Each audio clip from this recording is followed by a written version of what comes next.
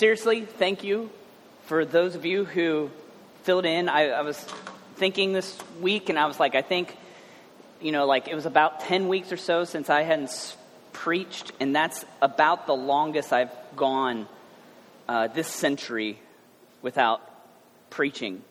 And but it was a good time for me. Again, I think it was exactly what I needed. And there is this thing when every week you're preparing something to say, it comes Saturday night and you're like, how's that working out for you? And because you're always trying to prep and get something done, and there's a little anxiousness. And this week I was just loving it. And I'm excited to be here and back and back. And you know what? I've gone 10 weeks or so without even being controversial, saying something that might have been offensive in some way. So I'm coming back at that today. And my sermon today is entitled, Why I'm Fine with a Trump Presidency. Because while I was gone, an impossibility came almost a probability, and it has changed public discourse because people are talking about our potential new president.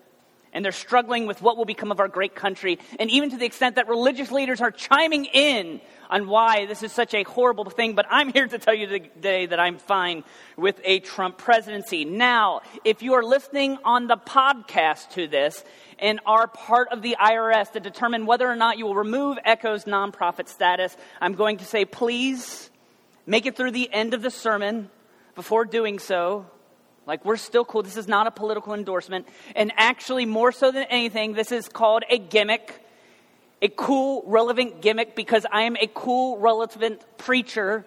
And this is what we do to tease you along through the message to help you to pay attention. So at some point, we are going to return to the concept of why I'm fine with a Trump presidency. And while I'm unveiling gimmicks this morning, I get to introduce to you our sermon series for the summer, which is a study of the books of 1st and 2nd Kings. And yes, this series will be entitled Game of Thrones. And I don't know if these escapades will be as interesting as a jaunt through Winterfell with Jon Snow and Mother Dragon, which really, I have no idea what any of that means.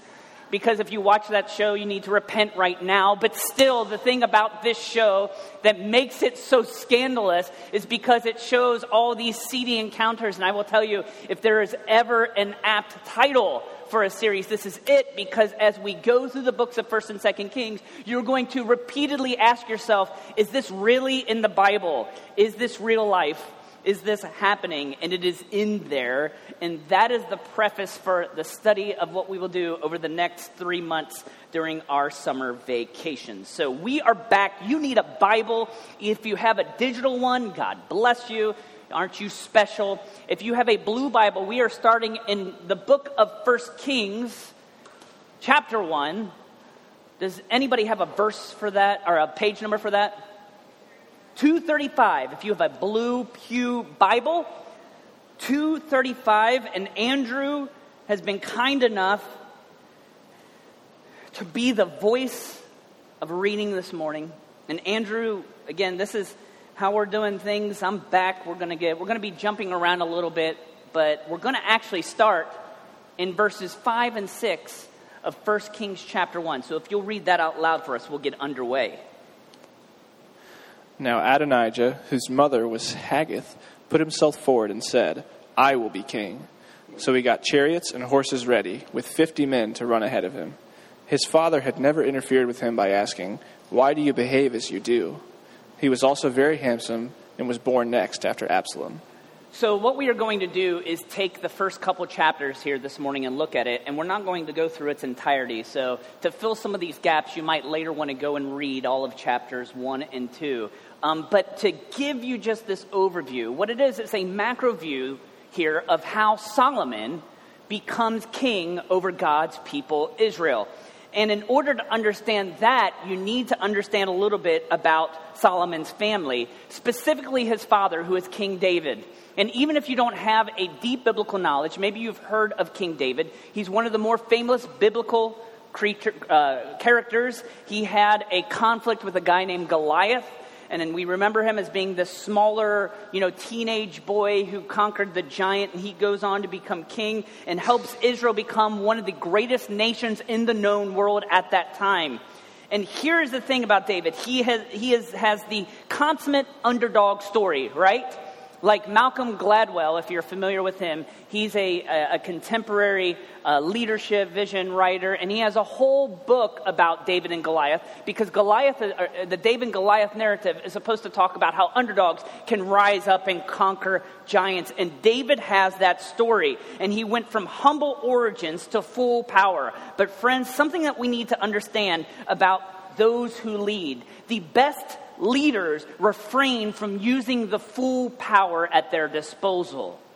The best leaders refrain from using the full power at their disposal. And you would think that David, of humble origins, coming from a field as a shepherd, going to kingship, would understand that. But friends, he did not handle it well.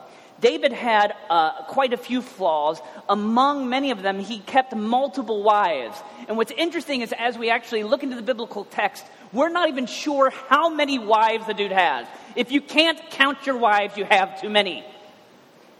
But we know that through those wives, he had multiple children through them. So through at least 8 of those wives, he had children. So David has these children running around with different mothers, which makes it difficult for him to keep his family together. When we look, though, then, of his children of note, 3 we want to look at this morning. And the first one we mentioned right here, Solomon. And again, you might not be familiar with the biblical text, but you've probably heard of King Solomon. And I don't want to talk too much about him, because over the next few weeks we'll go into a little bit more depth about who Solomon is, but his role among God's people is very important. Maybe one of the lesser known sons of David that you have not heard of, and maybe you have, is Absalom.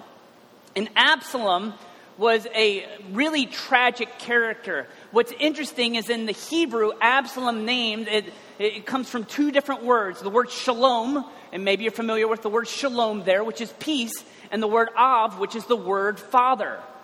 So basically, Absalom's name meant my father is peace, which is interesting because the whole life of David does not spell that out. So David named his son, my daddy is peace. And he wasn't. And it was almost like this thing that David was trying to attain to. But as much as that just seems paradoxical, so was Absalom's life, because he was his dad's favorite son. They had a great dad-son relationship. Society is full of all these horrible dad-son relationships. They had a great relationship, and yet still it denigrated to the point where Absalom was like, it got to the point where, like, Dad's an idiot. I should be king. Why am I not king? I've got an idea. I need to kill Dad and become king. So maybe it wasn't a great relationship, but it was complex, and it ended up within this story that we could read in the books of 1st and 2nd Samuel. We learn a lot about David. We see the conflict with Absalom, and basically it ends up with Absalom being dead. And when he dies, even though he was trying to kill his dad, he cries over the death of his favorite son who tried to kill him. Like, again, the one good thing that will happen from today is when you're like, my family is a little bit messed up, trust me. In the Bible, they're way more messed up than anything we have today. Let me go on to the 3rd son, and that is who we introduced here today, is the son Adonijah. And maybe you've never heard of Adonijah, and that might be right, because this is actually the only narrative that includes Adonijah. Adonijah was yet another son of David, and we are introduced to him right here, and we'll see that the scene in 1 Kings chapter 1 and 2 is this. David, who was once a young boy, is now an old man. He's nearing death, and because he's nearing death, everybody is wondering who will succeed him as king. You see the little dots that recommend the kids. This is what actually made this more complex, because there were a lot of children to choose from. And the thing about Adonijah that he had going for him was, number one, he was actually next in line in birth order. And for those of you who are fully immersed within British royalty, you understand who will succeed Queen Elizabeth. After that comes who? Prince Charles. And after Prince Charles would come Prince William, see, you've got it all lined out. It's supposed to make sense. In the ancient world, things were not necessarily as clean as they are in the United Kingdom. Here's the situation. Is not only does Adonijah have a potential claim because he's the next born son, also, look at him. He looks like a king. And he channels his inner Vince Chase and develops around him an entourage by which he will go and claim his kingship. You see, he gets a big old group of people, and it's just like, you know what would make a good king? Adonijah, right? And everybody's like, yes, Adonijah would make a great king. It's interesting, though, as we look at the author of the text right here. And I want you to notice this at the end of verse 6. It says that he was born next after Absalom. And what's the writer trying to do with us? Trying to put a little nugget within your head to think that Adonijah is very similar to Absalom. And again, spoiler alert, is that their fate is going to end up being very similar. Because they both want to become king, and they will both eventually meet their demise. And the way that this works in 1st and 2nd Kings, that's why we're not going to go through the whole story because it's a crazy story. But basically when this happens, Solomon's mom and a prophet get involved in the situation, and they start to work over the old man trying to say, wait, you said the whole time Solomon was going to be king. And David said, yes, that's how it's supposed to work out. Like, we had this plan. And they're like, well, then what's Adonijah doing? He's like, I didn't know Adonijah was doing something. I'm old. I have no idea what's going on. So eventually what happens is David says, we'll get this all straightened out. It'll work out well. Solomon will be king. And again, we'll have peace finally.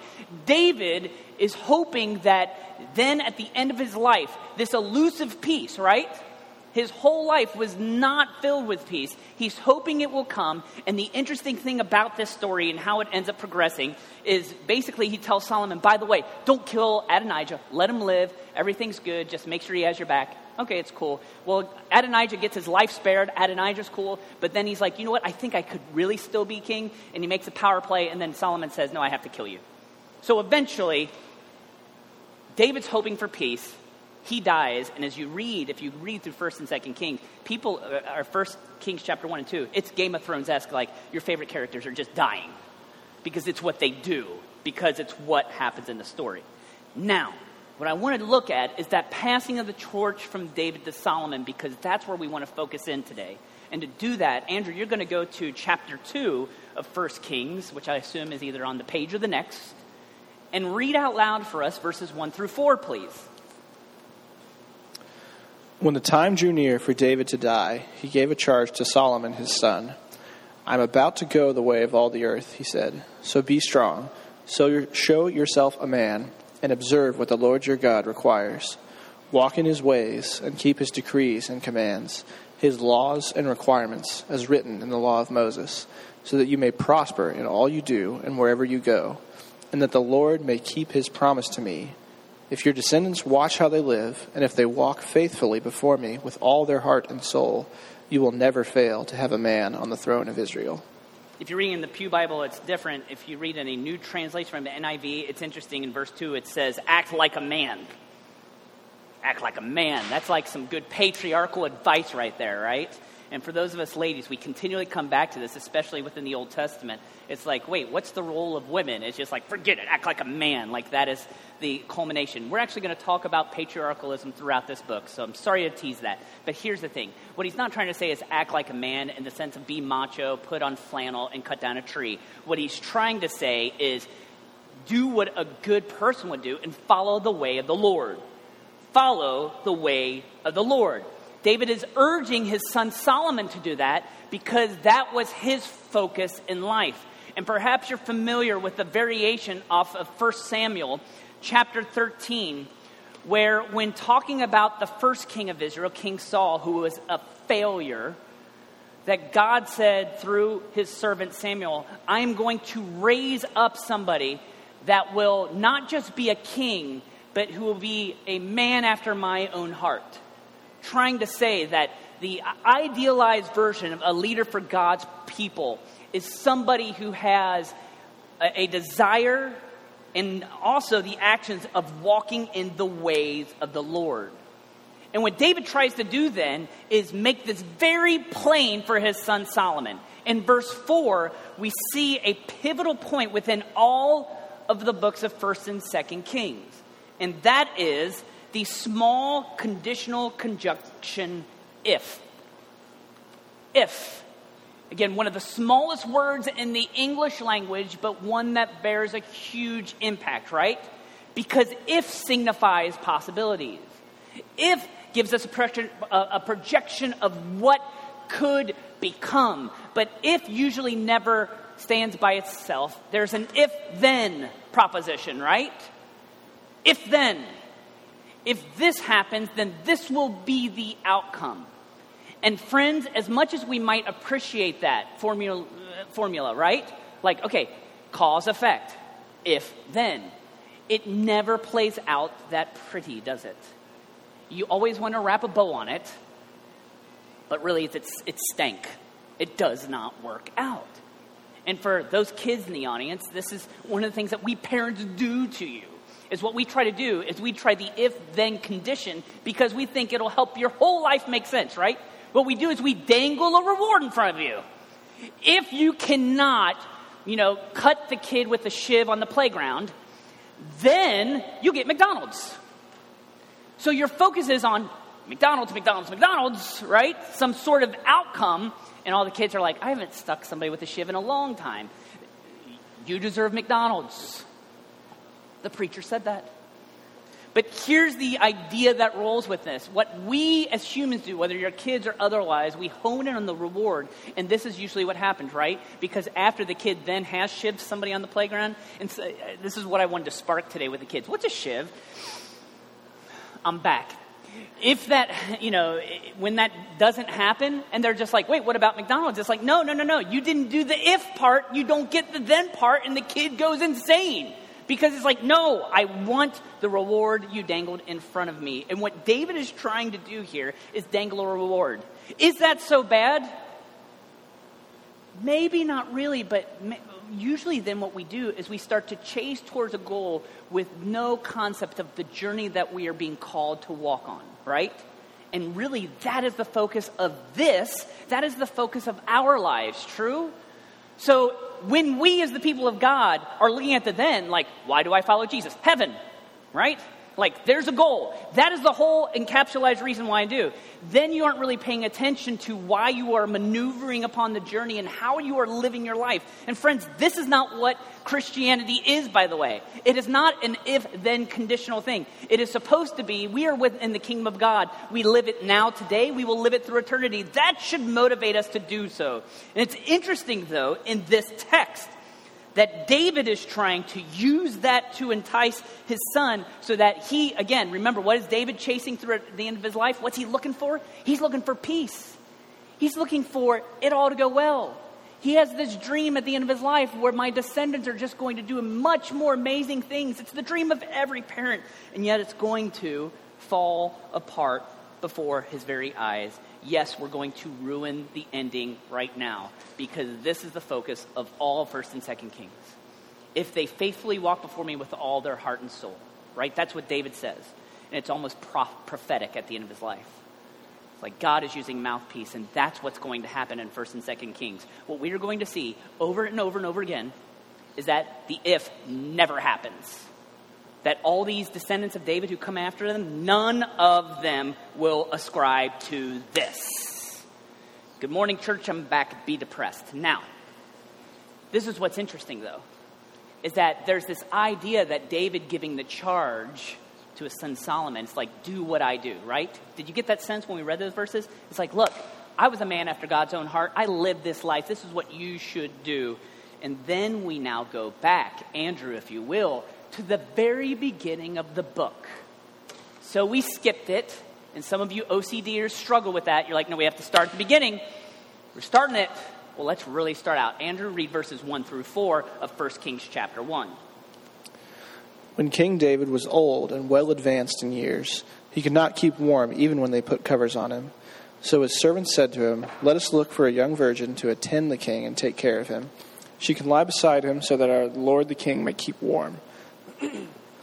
When they searched throughout Israel for a beautiful girl and found Abishag, a Shunammite, and brought her to the king. The girl was very beautiful. She took care of the king and waited on him, but the king had no intimate relations with her. Now, this is where, God bless you people that have come in and filled this place, but this is where you're going to see that Steve can make a difference, because I'm going to maneuver through a PG-13 conversation in the midst of a minefield of underage minors. You watch the magic that I will spin, and you can send me an email of appreciation later. Kids, we're glad you're here today. When this text was explained to me as a young person, and I do not remember flannel graph this story, nor do I remember ever being taught this story in Sunday school, but actually, when I hit middle school and high school, this story was actually explained to me. And there's this idea that we have this nubile young lady, right, among the midst, and she is with the king, and absolutely nothing happens between the two of them. And I was told, do you see, this is the character of King David. They could throw, drugs to an addict and he wouldn't touch the stuff, because that explains who he is. I'm telling you, I was taught that this was the practical application of this text. And friends, it is not in the least, okay?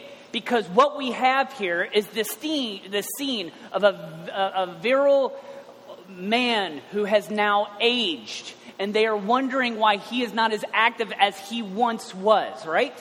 They're just like, look, this was our king. This is the king that defeated Goliath. He conquered the Philistines. He set conquest towards thousands of young ladies among the kingdom. That is how we judge kingly success in the ancient world. Do you recognize that? So David's actions there, all the little dots that stem from David, within our Christian biblical framework is obviously wrong, but within the ancient world, it would have been seen as his duty as a monarch. Are you tracking with me? So all those ladies were a sign of actually his success. But here's the thing. You're like, oh, so David's just doing what kings do. Yes, but he wasn't any king, right? He was the king over God's people, and therefore his expectations were different. And yet he did not live up to that, right? Like, read 1st and 2nd Samuel, you're going to be like, David, dude got around. And around and around and around, because that was his deal. It's not that, because sometimes we read the text and we're like, well, is David this moral character that we need to follow? And the answer is no. And yet God continued to bless him, because God was just trying to bring him along and say, David, at some point you're going to get to recognize that this is not how a king is supposed to act, right? So this story right here, you fast forward to the end of his life. David, he's just like, he's doing nothing. He's down in Florida at the retirement village. Blue blockers, glasses on. He's hitting the buffet at 3 o'clock for dinner. Like, he's there, and people are like, wait, that's not our king. We don't want this sign of agedness to become our king. We need to spark David, get some life in him. Hey, I got an idea. Let's go get Abishag, which, if there was ever a Hebrew name that had a great English context right here, Abishag. Like the word is actually, are you all track with me, you British people? The word is just in there. You're like, this makes sense. That is the goal of her coming. Not because he couldn't get warm, friends. This is ancient Viagra at work. And again, I'm telling you, I'm an artist painting a picture here in the midst of Playland at McDonald's. I think I'm accomplishing this. Am I? Okay, stick with me. So here's the thing. That is what Abishag is there for, right? So this is the interesting thing, though. So you have David, who's the sign of virility. And what happens when they bring him, he's apparently starving, and they bring him a steak and all the fixins? What happens? He's like, not hungry. And you're like, what? It's not because David is moral at this point. It's just that he's like, I can't anymore. And by the way, there are those who have suggested, I've read some commentaries this week, that keep warm is a euphemism for the inability to participate in relations. Again, weaving it like a carpet manufacturer here. This is the best thing I've ever done in my life. Here is where we're at with this, friends. It's this idea that David is now at the end of his life, and he can't be like all the pagan kings. You know what the point of 1 Kings is, really, for us to see here? Is that, remember those words that David said to his people? Hey, or to his son Solomon, if you just Walk in the way of the Lord. He's going to bless you. Here's the thing that David misunderstood. David thought that it was all about him. And what the author wants to do is make sure that the people of Israel get this too. In 1 Samuel chapter 8, before there was even a king, it was the people who came to Samuel the prophet. And they said, Samuel, you've been a great prophet, but you're old. Your sons don't follow your ways. Appoint a king to lead us, and like all the other nations have. And that's very key right there, right? It's not that they just want another king. What do they want? They want a king like everybody else. And the interesting thing is the first king that came along, Saul, he was like everybody else. And God's just like, that's not my type of king. And he's told Saul, I'm going to raise up a king that I want to be. And here's the tension with David, is David understands the concept, the theology behind it. He understands who God is. He understands the importance of walking in his ways. David's problem, friends, is that he never did it himself. And the man who gave this charge to Solomon, that do this, stand firm, follow the decrees and laws and regulations of the law of Moses, do this. It's interesting is that this is just inherent hypocrisy. This guy never did it himself. He's a hypocrite, right? And he can't make it happen. And this is the tension within 1st and 2nd Kings. When we open up the scriptures, many of the times we look for those heroes, right? And again, I was taught this in my church. Open up be just like David. Friends, please don't be just like David. He was really a horrible guy, but here's the key. Here's the key. I don't want you to be like David, but I do want you to think like David. Because the one thing that he understood is that I need the Lord. I need the Lord. And he didn't understand it. And friends, that's why the beginning point of the history of the rest of the kings is David's failure. His inability to do it. At its best, what we're going to see over the next months, at its best, the whole monarchy, the whole kings of Israel was a failure. At its best. And its reality, it was actually a curse in many ways, and it's going to actually hurt many of the people. So let's come back. Okay? Let's calm down. Don't make your own application yet. Let me work toward that. Because when I say I'm fine with a Trump presidency, and I could have titled this the same thing, why I'm fine with a Hillary Clinton presidency, or if you're if it's Gary Johnson, your Green Party candidate, which is just not going to happen, but that's fine. I could say this on multiple levels about any of those politicians that could be sitting in the White House here. When we look at this, when I say this, this is not a means by which I'm trying to say I endorse their policies, right? So I'm not for wall building, or I'm not for different aspects about any of this stuff that happens. The reason that I'm fine with it is because I look in the scriptures and I have a base understanding of human leadership. And friends, this is the issue that plagues us, whether it's a person in the White House or a person standing in front of a church on a Sunday morning. Human leadership will always fail. It will always fail. So it doesn't matter who wins in November. They will always have shortcomings.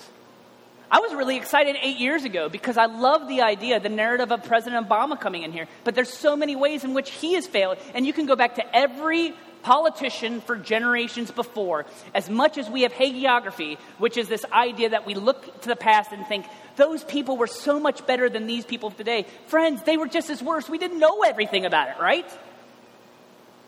JFK has his picture on currency and in statues all over the place. And the more that we find out about his private life, you're like, the guy was kind of a jerk. And he was because he was human. It's what we all do. So we can look at a macro level in politics. That's why for me, I don't get all wrapped up within that. I don't get passionate about who will become the next president. I mean, I'm still going to vote, but the reality is that human leadership fails. Fails at a macro level. It fails on a micro level too, right? It fails in small ways. I'll give you an example right here in the church, is that this past week, Larry and I have had a conversation. Larry and I failed the church. We decided we're not going to be able to do VBS this month. We're not going to have VBS. And the reason why is because we haven't helped plan, and Kendra and Alicia have done really well, but we haven't facilitated them along the journey, along the way. And as a result, we didn't get them resources in time, and we're at this point. And Larry and I just was like, we have to call it. We've messed up. And that's why right now I've apologized in email, but personally before you all, to Alicia and to Kendra, because they put in a lot of good work toward this, and they're passionate toward that. And because we did not facilitate that, we didn't do well. And part of me doesn't want to make that admission, right? Part of me wants to be like, no, I always get it done because I'm the one who gets stuff done, right? I'm always the best leader. But on macro levels and micro levels, friends, leaders will fail. So God bless. If you're like looking to like Larry and I in this situation and think like, well, that's what I got to be like, please do not. I hope that I'm living aspects of my life that show Christ, but most importantly, that's the biggest aspect of this. And the problem that we have, friends, is this. It's the phrase that I said earlier, is that the best leaders refrain from using the full power at their disposal. Power is not exemplified in what you do. Very often it's viewed best in what you refrain from doing. And this is the interesting about David as we look at his life. Did he do that? No. He said, I'm king, I'll have everything I want. And then the sadness of this, of the story, is it got to the point where he's like, even the stuff I wanted, I can't do anything with now. And he dies. Friends, the kings in the biblical books that we'll read in the weeks to come, they do not do this and they fail. The politicians running for office, and this is the biggest thing, is they will have power at their fingertips, and instead of handling that well, they will fail. Individually, you, in aspects of your leadership, whether in your school or here at church or in your work, you will fail in leadership. You know why? We're destined to fail. You know what the thing is? And this is the story of the whole story. When we pan out and look at the big story, here's the key. This is what keeps us coming back. Jesus, friends, fulfilled this.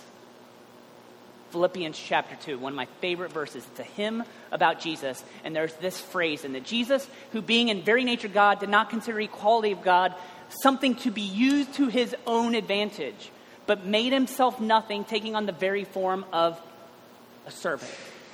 What does Jesus do? Jesus comes to earth in human form, friends, and instead of using all the powers that he had at his disposal, he actually said, no, I'm going to refrain. I'm going to refrain because that is true leadership, is not moving. And this is the question for us then, as human beings. Can this be enough for you? That's why I started with that picture of Donald Trump right there. Notice it was a big picture. Because I want that looming over us. Because even showing that picture, some of you are just like, I'm so angry. You're fired, right? You want to show that to him. Friends, if your passion for this presidential election that will be coming to crescendo through the fall is more than that of what this is, what Jesus did, is showing us what true leadership is, then you have misplaced priorities. If you're so concerned about our country's future because you're worried that what happens going in November, we're all going to have to move to different countries, it's going to be the end of the world as we know it, friends. It's never been as good as you think it was.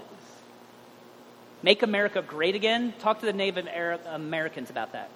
All right? Talk to blacks who have their roots in slavery about that. Talk to the impoverished. A poor guy walked in off the street today who has nothing. Making America great again. Friends, it's never been great. And the problem is that when we subscribe and somebody's like, did he just burn an American flag in front of us? No. It's this idea is recognize reality. It doesn't mean we hate on our country. We can still be patriotic, enjoy it, but don't put your faith in human beings because we'll fail. Put your faith in Christ Jesus. And that's why this verse that we read out loud together, God is the King of the earth. That's our reality, right? Who's king? God is king. This is what I love about this verse. So what do? Sing to him. What's that about? Sing to him. Well, if you listened to Dylan last week, it's the most important thing that you can do in worship. Way more important than preaching. Which is like, it was fun to have Dylan for the last time last week. Because he's wrong. Oh no, this verse embraces that, right? It's not about singing. It's not about singing. You know what it is about? It's about responding, right? It's not enough to just believe like David did. God's king of the earth. That's great. I'll do whatever I want. No, God is the king of the earth. So respond to him, right? Live that out. Leave differently and live daily for him. That's the point. That's the focus. That's the gospel. And that's why I love what we do every week. We're going to end with a time of communion, and we're going to sing to him, by the way. We are going to sing again to him. But we're going to have this time of communion where we continue to worship, right? We worship the King, a reminder that the King came from the throne, lived life on earth, just like us, refrained from using all that power, dying for us, becoming obedient to death on a cross, and he changed our eternity. That's exciting, right? That's good news. That's why we worship. I'm going to pray. Dylan and some worship team members are going to go up. We're going to sing at this. We're going to pass around the emblems. We're going to have a time of communion where we remember Jesus. Let's remember the King of Kings. Amen? Heavenly Father, we thank you for these lessons. Father, thank you for your scriptures. Thank you that it's not just a idealized view of life. I like the idea, and someday when I get to heaven, I know David is going to just smack me in the face and say, thanks for doing me wrong week by week. But actually, we need these stories. We needed his failures to help us recognize the failures in our own life. And we recognize, Father, that while some put their trust in horses and some in men, our trust needs to be anchored in you and in your Son, who didn't use all his power and his authority, made himself nothing, died on a cross, and in that act of surrendering power, he truly showed power. He changed our eternity, and for that we're thankful. And that's why we remember that horrible event right now. Thanks for the bread and the cup and this time to commune. We give you praise in the name of Jesus. Amen.